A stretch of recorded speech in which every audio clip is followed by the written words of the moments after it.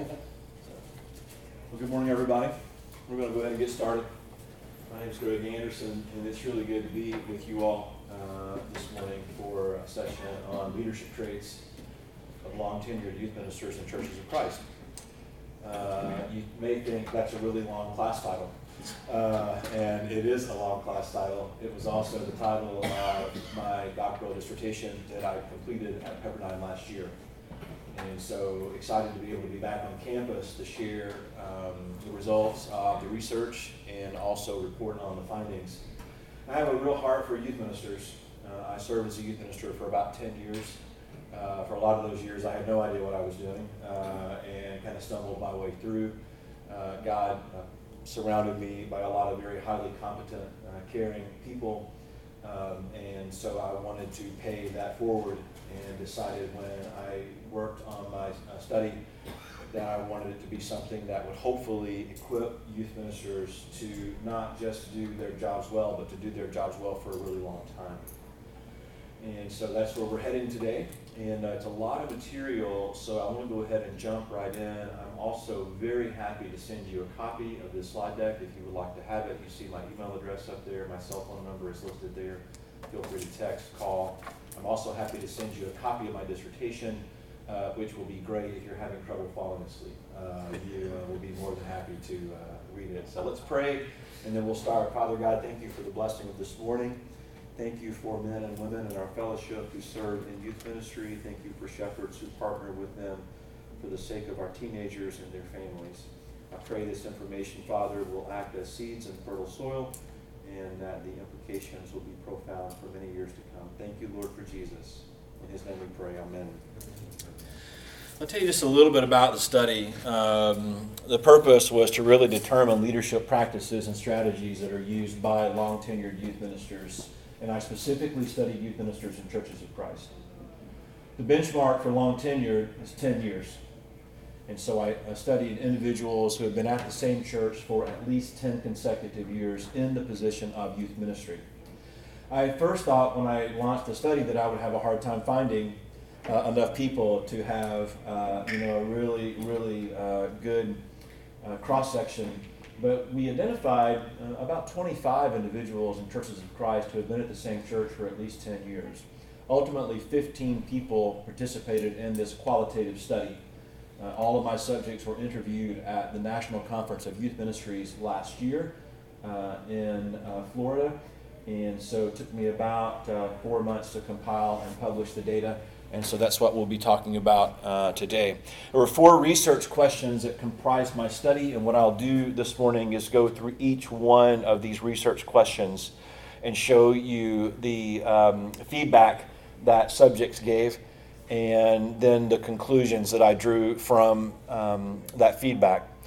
The research questions were: what leadership strategies and practices are employed by long-tenured youth ministers in churches of Christ? What challenges do they face when they implement those strategies and practices?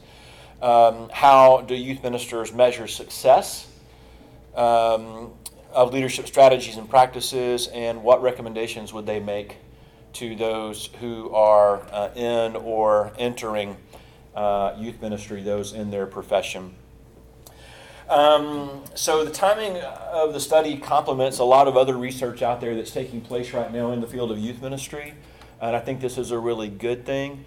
Youth ministry is still a relatively new phenomenon. The first time youth minister was used was in the 1950s, and that was in the Baptist Church. And so in our fellowship, we really only began wading into those waters in the 1970s, and so it's still a relatively new discipline for us, and we're learning and we're growing. Curricula in our universities is changing, and that'll be a really good thing when I get to some of the information that I'll share a little bit later on. A lot of emerging interest in church leadership, period, not just in churches of Christ, and there's a real void in the literature related to leadership development in youth ministry. I was actually quite amazed at how much is not there when it relates to developing youth ministers. And I do think also there's going to be some things that will help key stakeholders, especially in churches of Christ, as we think about the future of youth ministry. And one thing I will tell you, if you're here as an elder and you're thinking about firing your youth minister, please call me first, okay? please call me first. Because I think there's sometimes it's really, really easy to fall into a trap of making unwise decisions on limited information. So hopefully some of this information will help. When I reviewed the literature, I can't go into a lot of that because that was about 50 pages of the dissertation was just a literature review. But there was at least one or two takeaways that I thought was really, really important. I will show you the outline of what I reviewed in the literature. 4 specific leadership frameworks that I paid a lot of attention to. Servant leadership, transformational leadership, moral leadership, and spiritual leadership.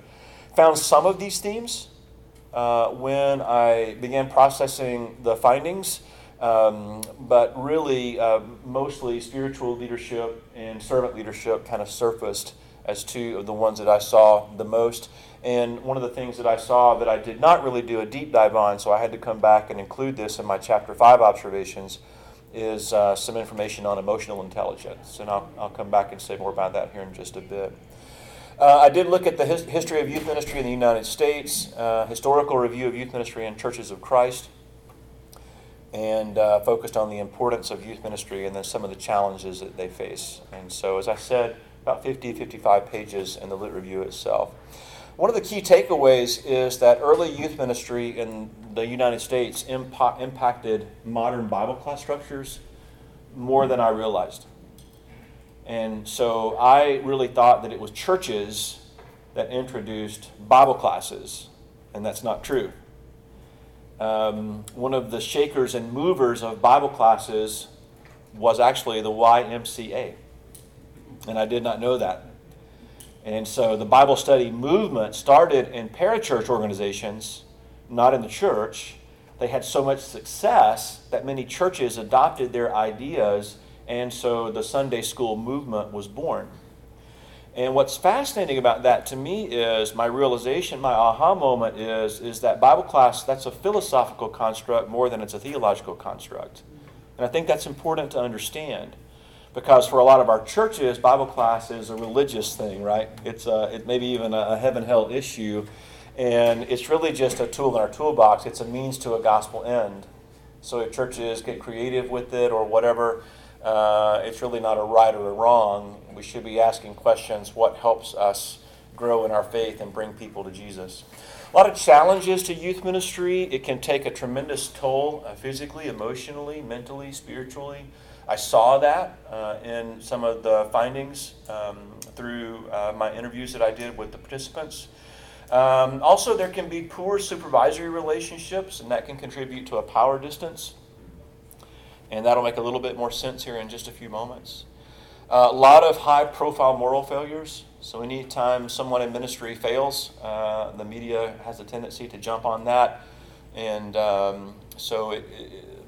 people in general don't seem to trust religious people as much as we used to. And then lack of vetted academic research has really challenged seminaries and universities to create curricula that really meets leadership development needs of youth ministers. And so I'm hoping that the study will help mitigate some of that in the future. So let's talk a little bit about findings. This is very fine print on this next slide. But I had 15 individuals who participated in the study. 14 of those were males. One young lady was female who had been in her church for just over 10 years. I actually identified one additional female who had been in her church for 10 years, but it was after the study was completed, and so I couldn't roll her information into this particular study. The age demographics, I had 8 individuals who were between the ages of 40 and 49. Remember, they had to have been at the same church for 10 years. So it makes sense why the ages are a little bit older. 30 to 39, 4, and 50 to 59, 3. Yes, we do have youth ministers in Churches of Christ in their 50s. Okay. 100% of the participants were Caucasian, and 100% of the participants were married. All right.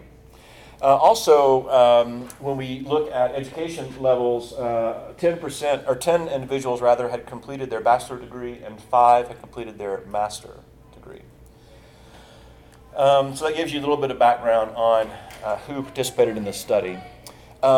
Research question 1, what leadership strategies and practices are employed by long-tenured youth ministers in Churches of Christ? I developed multiple research questions, or interview questions rather, to complement the research questions. And you'll notice that these are not in order in each of these categories, and that's because my committee asked me to restructure the original questions that I created to more fully complement the research question itself. So you see these 4 interview questions here. I'm not going to read those right now. I just want to show you the responses based on each of these questions, so we'll take a look at these one at a time. So the first question is, how would you describe your leadership approach? Ironically, a few of the participants said, I've never been asked that question, even though they're leaders in their churches, even if it is in a church within a church. And so you'll notice up here that the themes that you see at the bottom of the graphs are themes that I created as I was an instrument in the study to help me categorize the feedback that I received. And so 13 of 15 individuals, as they described their leadership approach, exhibited high self-awareness about how they operate as a leader. If you've done any reading at all of Daniel Goleman's work on emotional intelligence, self-awareness is one of the top traits of highly emotionally intelligent people. And so I think this is really, really a good thing. 11 are relationally oriented or describe themselves in relationally oriented ways. 8 as servant leaders, 6 as process-minded. So when you look at this feedback, you'll notice that, again, they describe themselves in ways that expressed behaviorally they're highly self-aware. Of the participants 3, 5, 9, 11, 12, 14, and 15 mention words such as collaborative, team player, to describe the relationships that they share with teenagers and parents and elders and other staff members. And so I heard a lot of this relational orientation. Servant leaders, participant 9 said, my job is to model what I would like to emulate or see. And so that was one example of servant leader language. There were many others examples of that. Our youth ministers, many of them are process-minded, or at least many long-term youth ministers are very process-minded. We need to architect what vision looks like and then bring people into that and start explaining what that looks like and what it is on a limited basis until I create a critical mass or synergy in order for them to help me carry it out. So do you see the process, the linear thought process of this one particular individual who was talking about vision? Speaking of vision, some were visionary. About 1/3 of those who were long tenured talked about how they as leaders are visionaries. I can see the big picture, and then I can see all the steps that need to happen for that big picture to work, participant 2. And then some used empowering and innovative language as well. Interview question 2, what strategies and practices contributed to your long tenure at the same church? All 15 of the participants indicated that they were really living into an others-focused environment. And I think that was a huge discovery for me, that it was never about me as the minister. It's always about how can I engage and incorporate and leverage those around me. Matter of fact, some of them described their first couple of years in ministry trying to live as a lone ranger and how utterly disastrous that was. And so learning to grow relationally also parallels back to the observation on the previous question about self-awareness and the ability to grow in that self-awareness over time. I heard the word accountability a lot as a strategy and practice. I am not a lone ranger. That was actually one of the quotes that one of the individuals said, or no longer being one.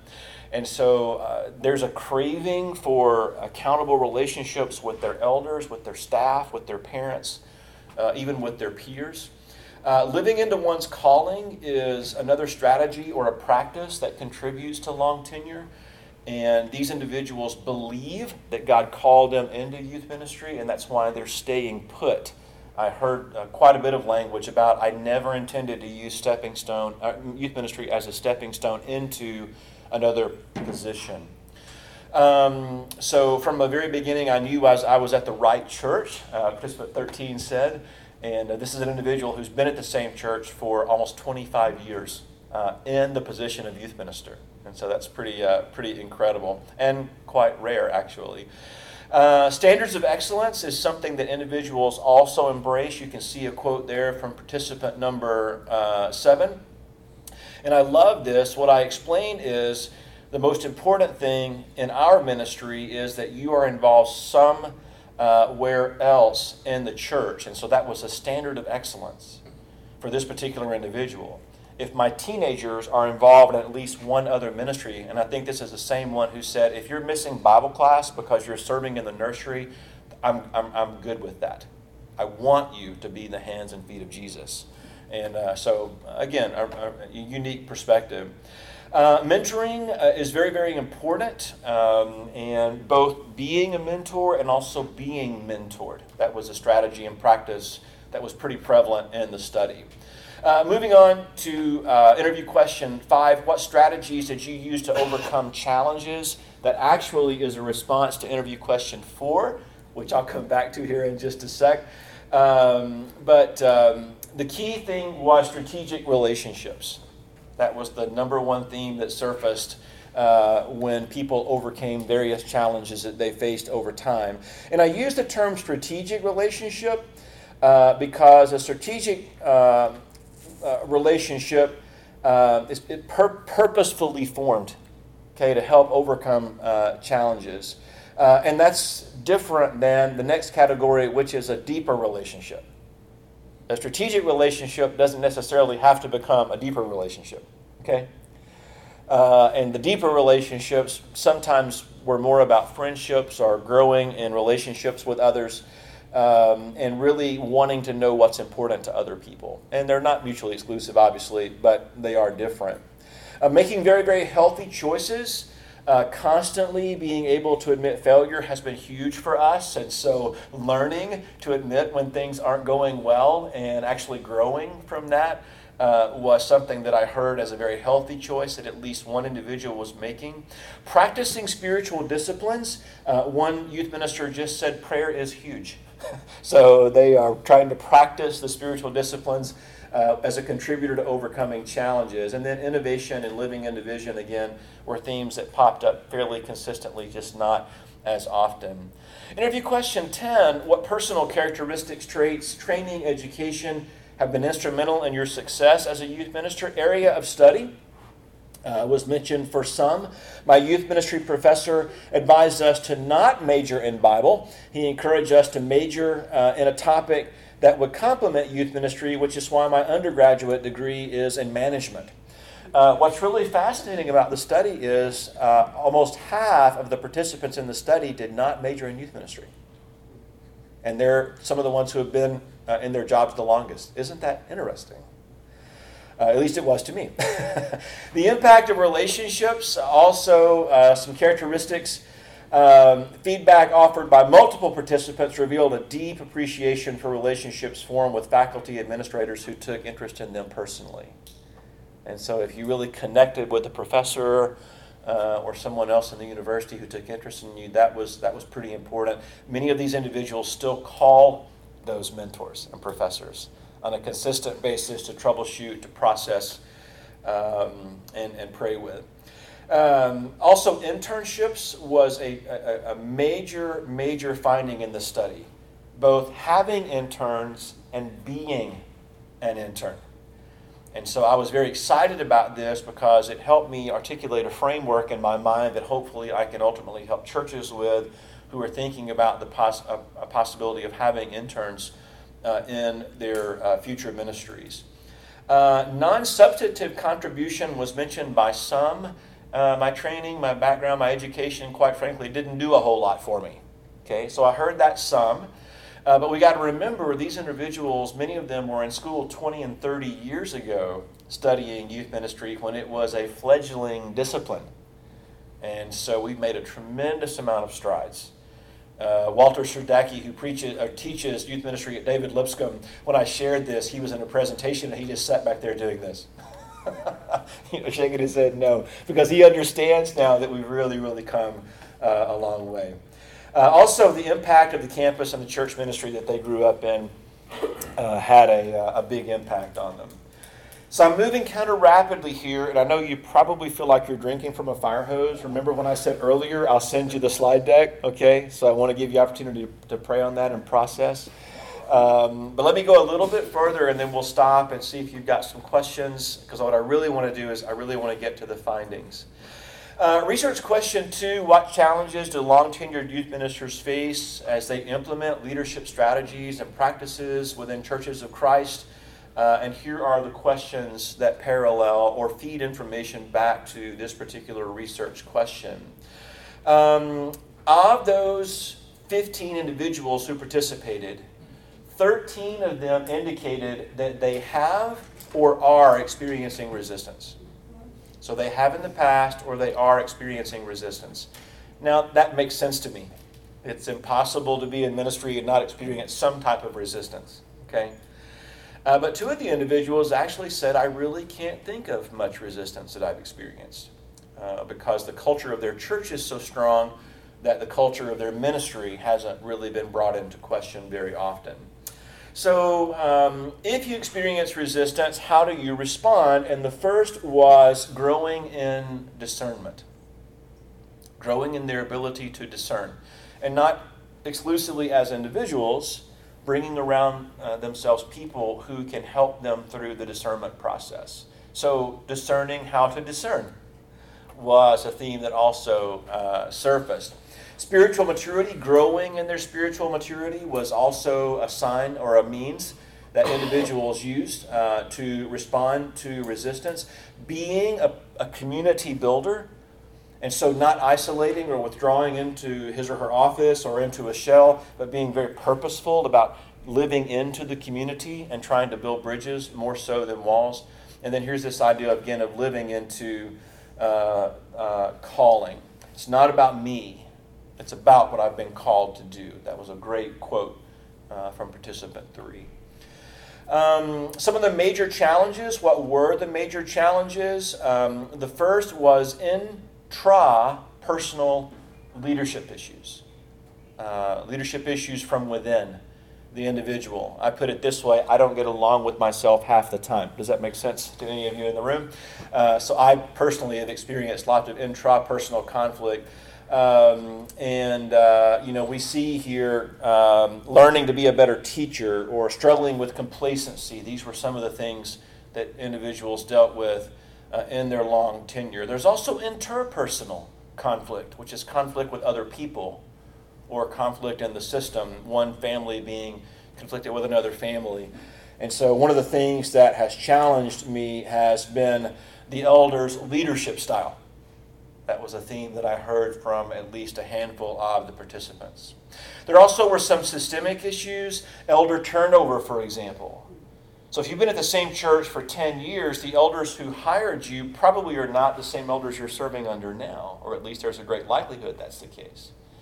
So their expectations may be radically different than the expectations of those who actually brought you into the church. So it makes sense that would be where some challenges would come from. Life transitions. I was hired, one youth minister said, when I was single, I got married, we had children. And talking about how that changed the dynamics relationally and the expectations of the children, the teenagers, when I used to spend 40 hours a week with the teens, and then that went to 20, and then that went to 10, and now I'm raising up individuals to spend time with them, and some of the dynamics that causes. Interview question 6 was the impact of the challenges. Did any of these challenges change the way you lead?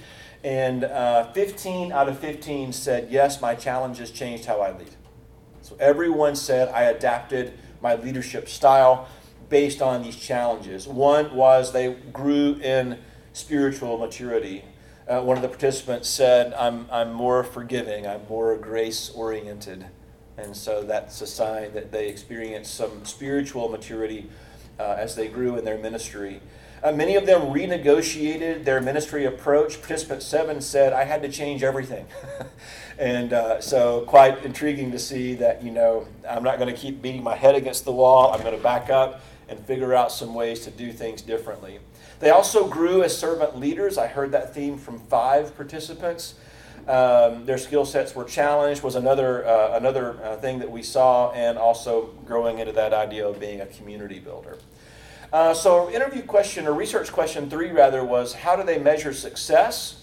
And so I broke this into 2 interview questions. How does your governing board measure success? And how do you measure success personally of youth ministry? And some said, about 9 participants, as we thought about how the governing board measures success, 9 out of 15 said it's a moving target. Participant 13 said, I've had 2 formal evaluations in 10 plus years of ministry. Okay? And so a lot of churches that I've done consulting with, and a lot of churches where I've coached, this is one of the major albatrosses around a church's neck. How do we evaluate the performance of our staff? And so it's really, really been an issue and continues to be. 8 said it's a very informal process related to how the church evaluates success. I love this quote, though, from participant 3. My responsibility is to be proactive in giving my elders information. So this is an individual that doesn't wait for the elders to ask. He sends an email synopsis every Friday. This is what I've done this week. And he's done that for over 10 years. Great audit trail, by the way. Right? If one of the elders comes back and says, hey, you never, let's see, that was email synopsis, on January 3rd, whatever. So it's kind of a really good idea. Many of the participants said there is a formal process, but even in the formal process, that's also something, a moving target. But about half said that they do participate in some type of formal evaluation. Annually, for one individual, it's quarterly. So it just kind of varied church to church. 6 individuals indicated it's based on anecdotal feedback. If they're not hearing complaints, then it's okay. Participant 8. Okay? And so we have a tendency in churches to do a lot of what we do based on anecdotal feedback. Some said our system is broken.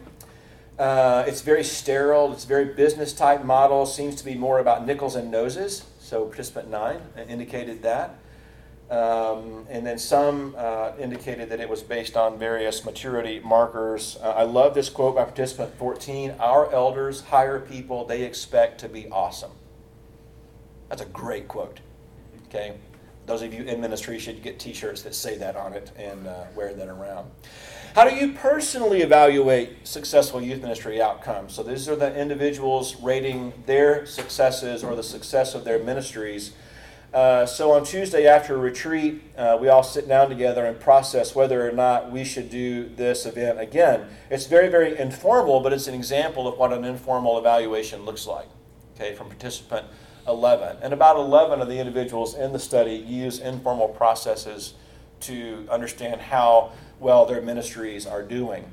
They also look at discipleship outcomes.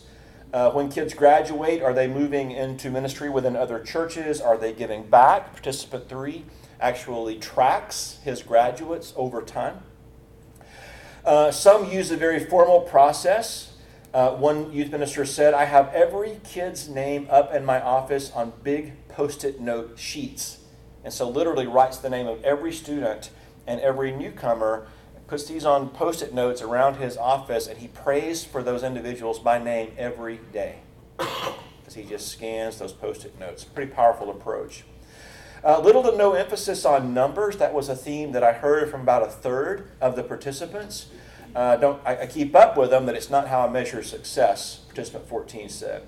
Many of them said it was a moving target. They do utilize some spiritual maturity markers to analyze if their ministry is successful or not, and many of them also rely on anecdotal feedback from parents and teens who have moved through their ministry.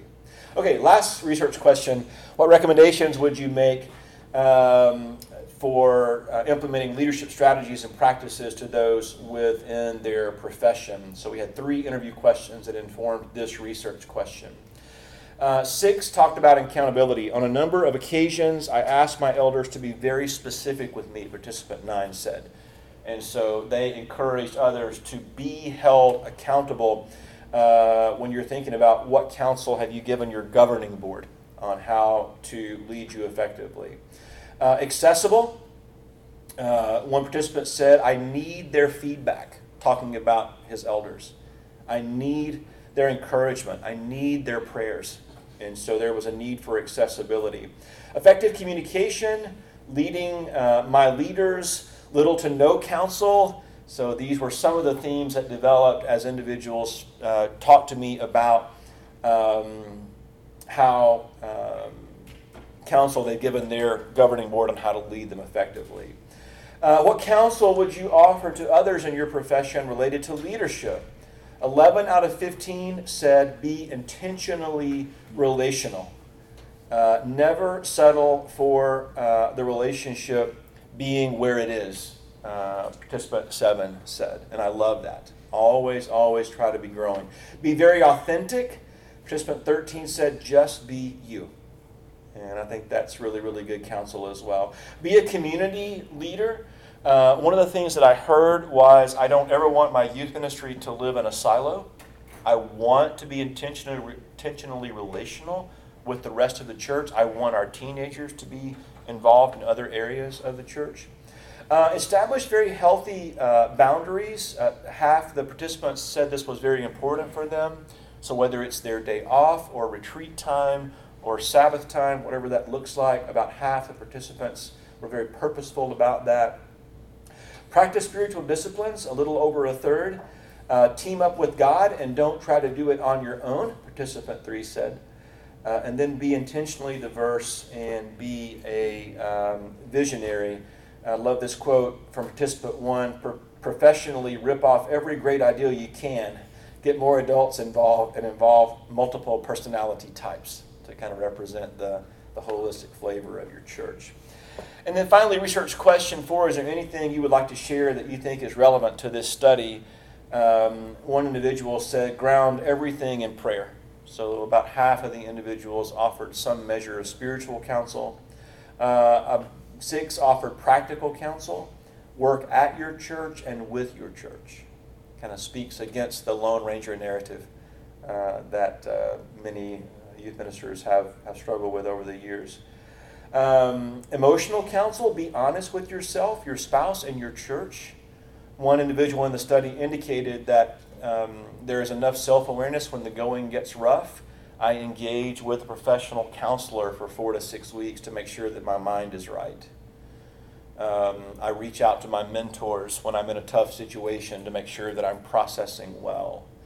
So just again, some signs of really, really good health. Commit to longevity. Participant 8 said longevity pays off.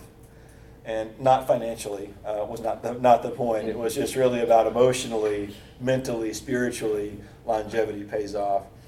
And then you can see a couple of things there were just organizational commitment and find joy in ministry.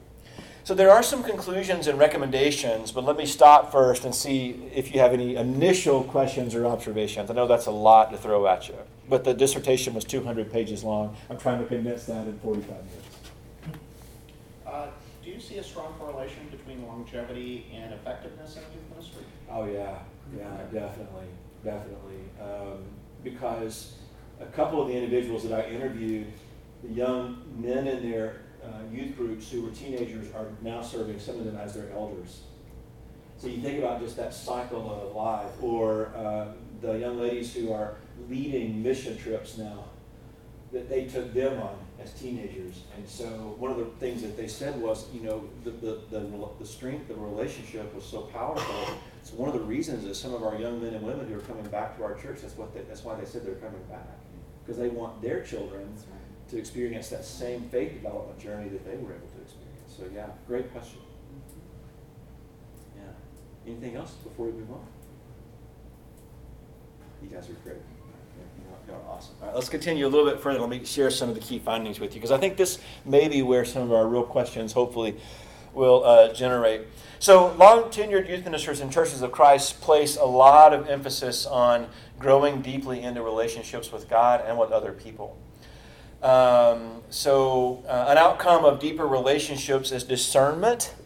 Obviously, that's very highly influenced by spiritual maturity.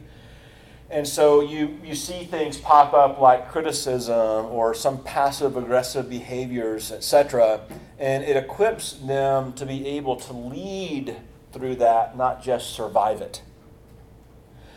Also, discernment is considered one of the 9 top attributes of Christian spiritual leadership. If you remember any of the work by Blackaby and Blackaby a few years back on spiritual leadership, that ability to discern is very, very important.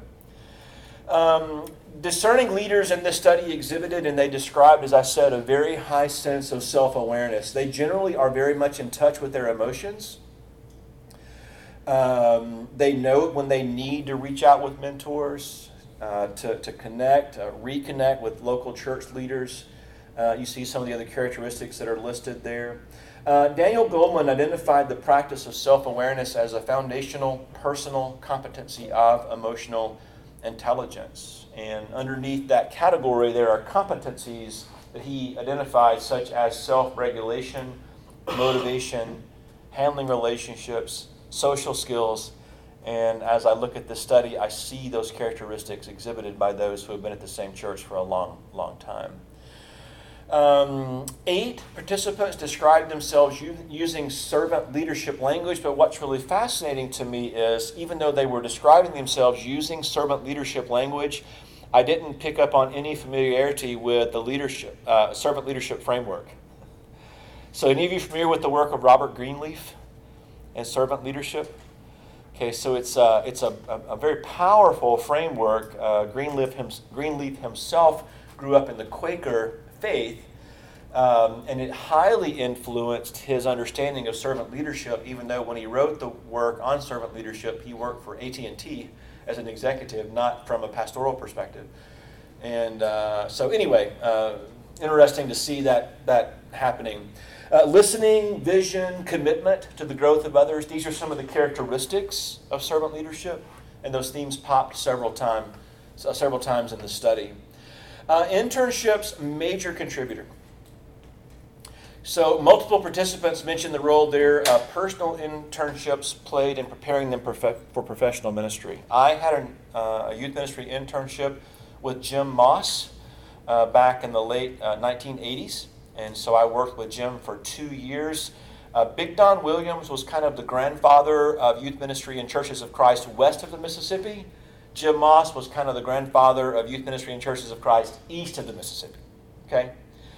And so that internship changed, my concept of what it meant to minister to teenagers, and I heard that same refrain by several of the participants in the study. 9 commented on the positive difference their internships have, programs that they're overseeing, made for their respective ministries. And almost all of them mentioned they were a substantial contributor to long tenure at the same church.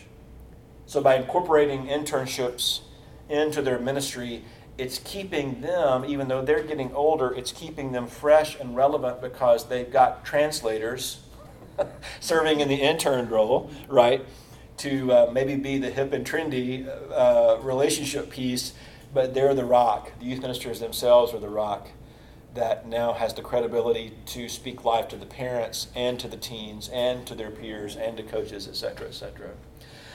A lot of interpersonal issues as a significant finding, and that's very consistent with this profession. If you read any who write about youth ministry and youth ministry development. So we saw things like wrestling with complacency, trying to not get into the decision-making business for teenagers, contemplating offers to transition to other churches, which in our fellowship happens quite often. And then weathering seasons that contribute to potential burnout were mentioned by 73% of the participants. So there's a lot of intrapersonal conflict that is experienced, and then interpersonal leadership issues, parent issues, elders, staff issues really seem to be where most of the interpersonal conflict takes place. And that's not rocket science. That obviously is going to be part of any job environment. And by the way, as we go through this, please feel free to say, hey, I'd like to make an observation or ask a question. Another organizational learning opportunity is finding involved the use of lack of use of consistent evaluation processes. And this is quite intriguing to me. 9 participants indicated that those who supervise them utilize a moving target, and some youth ministers are evaluated by their elders, some by an executive minister. A couple of them report to the preaching minister. So there's nothing standardized in our fellowship related to evaluation processes or what makes a successful youth ministry. 6 indicated that their success evaluation is anecdotal. And then 2 schools of thought also emerged. Those who work for their leaders and those who work with their leaders. And I will tell you, I am a much, much, much bigger fan of the latter. Those who work with their leaders. And I think it is probably not wise for elders to dismiss staff from their leadership sessions. I think their staff need to have a seat at the table. Otherwise, you're making decisions on partial information, and that puts you at a great disadvantage as elders and as staff, quite frankly. Education does play an important role, but there were 2 intriguing caveats. Almost 1/2 did not major in youth ministry. Again, that just intrigues me. Of those who did, only 2 indicated that what they learned while in their coursework significantly prepared them to enter the field. And I do think that's changing. I really, really do think that's changing. But years ago, we were much, much more probably about creating a youth ministry program. Now our curricula seems to be orienting us better about how to disciple young men and young women as they grow in their faith. And so it's just a very, a good transition that we've experienced. Relationship with God and others are critical for long-term tenure. This was another key finding in the study. And I'm not going to read this to you up here on the screen, but this is not a new phenomenon, right? Jesus said, "By this everyone will know that you are my disciples if you love one another," John 13. And so we're just modeling what we see Jesus modeling more and more and more. So some implications of the study for youth ministers and those just getting started. The study aligns with observations by multiple authors who encourage Christian youth ministers to maintain appropriate boundaries and to practice holistic personal and family care as they continue to grow as believers and leaders. And so lots of authors right now are pushing that same narrative. The importance of a relational orientation in response to the question, what qualities of character will be true of them in the Council for Christian Colleges and Universities study conducted by Jackham and Ray, being relational surfaced as a key theme. And so even a few years ago, 2005, this was already on the radar. You're not going to make it as a Lone Ranger. You just won't. You won't. There's no way you can sustain it. There's no way you can survive it long term. So grow into relationships. For future youth ministers and those just getting started, the importance of internships for youth ministry students. It's important to find an internship, and in the guts of the dissertation, I actually talk about some recommendations on how to do that. That you're not just being interviewed by a church. As you go in for interviews, you also need to interview the church and find out philosophically if there's a good alignment. Because you don't want to just be an errand boy or an errand girl for a summer. You don't want to be a gopher. You want to learn tools in your toolbox to really, really excel long-term in youth ministry. And also it's important for church leaders and aging youth ministers to utilize and leverage the power of internships to very, very positive outcomes. Mentors surface as a major finding as well, and that's consistent with the principles of transformational leadership and encourages learning and achievement and individual growth. And then the importance of conflict management training. I am a major proponent of textual study in youth ministry. A lot of folks are not, but I'm a major proponent of it. I think youth ministers do need to know Greek. I think they do need to know Hebrew, and I think they need to have those tools in their toolbox, because when you're trying to disciple children and young adults and parents, where should you draw from first and foremost? It needs to be from the Word of God, because there's supernatural power in the Word of God. So if you're only drawing from your lived experience or from anecdotal feedback or what you're reading in another author's book about what's in the Bible, then you're into second, third, fourth generation passion at that point. So let your passion come from the Word of God. But I also believe we've got to balance that more effectively with some very practical coursework, especially on conflict management. Have you noticed that our churches, some of them are in conflict? Have you noticed that? Yeah, probably a gross overstatement, right? Or understatement, rather.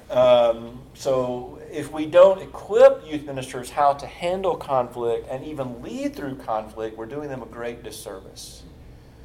Because in some cases, they, again, can become scapegoats if the pain in the system just gets to be too high. For church leaders, so for elders, for other staff members, thinking about a leadership framework, reframing the relationship from for to with, and giving youth ministers opportunities for their voices to be heard, I think it may lead to even more productive environments. So, I understand sometimes that elders need to go into executive session. I get that. But I want to encourage you, a couple of the guys said, I go to my leaders' meetings quarterly. And I'm like, man, I'm sorry, that's just not good enough. It's not good enough. You're in this together. Internships, I think it may encourage elders to open the door for that possibility. And would be very happy to talk to you one-on-one about that. If you've never had an internship structure, but you might like to consider one. A couple more things, just practical courses for universities and seminars on team building, practicing self-awareness, some of the other themes that surfaced in the study. If we don't do this, then we're only partially preparing our young men and young women to go into this field versus really, really helping put the right arrows in their quivers. Just a couple of observations that I made. All of the participants exhibited very healthy self-awareness. They were all highly relational, and so these were some major positives that I saw as I went through the study. They loved their jobs. They love the teens in their churches, and so I think that's a really, really good thing. They have a desire for the next generation of youth ministers to be successful. 11 out of 15 encouraged others in youth ministry to be intentionally relational. 8 encouraged them to be authentic. 7 encouraged them to be community builders and establish healthy boundaries. And 6 encouraged others to practice spiritual disciplines. I won't say I was disappointed in this last finding, but I was a little bit surprised. I had hoped that the practicing of spiritual disciplines would have been one of the weightier findings. It actually was one of the less weighty findings. And so that's something I think maybe is an area of improvement for all of us in ministry, but specifically in this study, youth ministry, to not shy away from being in the Word or being more disciplined with prayer, fasting, service, etc., etc. So that's it. That's the study. What questions do you have? What observations do you have? I was kind of interested, you're talking about a minister working with instead of for. Yes. And then also talking about some of the struggles that ministers face are introspective or interrelational. Mm-hmm. And I was wondering, do you think that in some cases those two things are related, where there's an interpersonal struggle that youth ministers face that leads to a mindset of, well, I'm almost having to defend myself, or I'm almost having to do this alone, and it's me against, I hear it all the time, it's me against the elders, or that's what they want and what I want. Do you think the two are related? That's a great question, and actually I need to go back and cross-tabulate and see if there's a direct correlation. I would say anecdotally and just based on reflections from the study, I would say that yes, those things are definitely tied together. Because you're kind of always guessing if you're not part of the ongoing narrative. It's always a moving target, right? Yeah. You talked about appropriate boundaries. Mm-hmm. Is there any that kept on coming? Like, what sort of issues were had to draw boundaries? Yeah, so some of the appropriate boundaries that I heard, one related to just Sabbath. So most of the youth ministers in the study either practiced or were encouraged to practice taking a day of the week that is just a day of siloing, but purposeful siloing. So either getting away or spending that time exclusively with family. but just learning also what to say no to. So several of them said, I can't go to every baseball game. I can't go to every band performance. I can't go to, fill in the blank, whatever that is. So learning that a boundary then is that I don't have to be the person that's at all of those things. I need to be equipping others relationally so that we as a body are, it's just as exciting if one of the elders shows up for the baseball game as it is if I show up. And then learning to communicate that is purposeful relationship building, not, well, the youth minister's never at any of my kids' games, so he or she's not doing their job. That's missing the point. So just learning what to say no to, learning what to say yes to, but not doing that for how it impacts you. It's really learning what to say yes to, learning what to say no to, and then creating a framework of ministry that complements what you're saying yes and no to, and vice versa. Was there anything, because I'm sure the job of youth ministers involved a lot of relation and a lot of emotional attachment to kids. Yes. Was there anything about how to balance that, or how to not to burn out? Because I'm sure because of the needs for and also the relationship is Yes. so intense. How do they not burn out? Yeah, the top two strategies that I heard when you're dealing, and the question was, since youth ministry is so demanding and it's so highly relational, how do they not burn out? The top two strategies that I heard is reaching out to mentors. So a few of them mentioned some troublesome situations that had happened, and one of the very first things they do is pick up the phone and say, here's what's going on, here are my plans, now troubleshoot with me. So mentors was one. Leveraging the power of the internships was another, so that they're not taking on all of the emotional victories and pain of the system, but have others who are joining them in prayer. And really, I probably should expand that not just to the interns. It really complements this idea of relationships with elders, relationships with staff members, relationships with interns, again, so that we're leveraging the power of multiple relationships in the context of the body. David. Trouble I see with our new youth minister is the teens are being pulled away from those my age. That there's not the involvement with the congregation that I think there should be. How do they address that to include multi-generational? Yeah, I think one of the things that I heard that, it was participant 7 in the study that made this observation was that in his particular ministry, it's actually an expectation that teenagers are plugged into other parts of the body. And so that's one of his success metrics. I don't, I work for a church that we are very siloed. We're trying to break through this. A family walks in the door of our church, and if there's 4 generations in the family, each one goes to a different part of the facility. And, it's not necessarily all bad, but I don't think it's all good either.